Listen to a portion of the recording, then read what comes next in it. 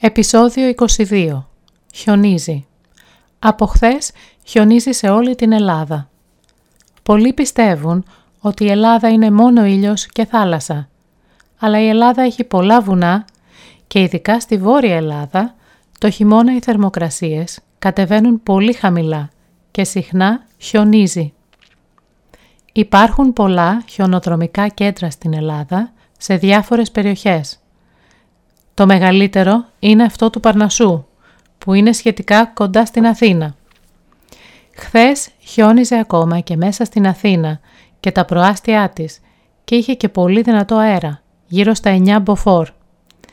Θυμάμαι μια φορά, όταν ήμουν νέα, που χιόνισε την παραμονή της Πρωτοχρονιάς και είχαμε βγει έξω για το ρεβεγιόν την παραμονή με τους δρόμους γεμάτους χιόνι και πάγο.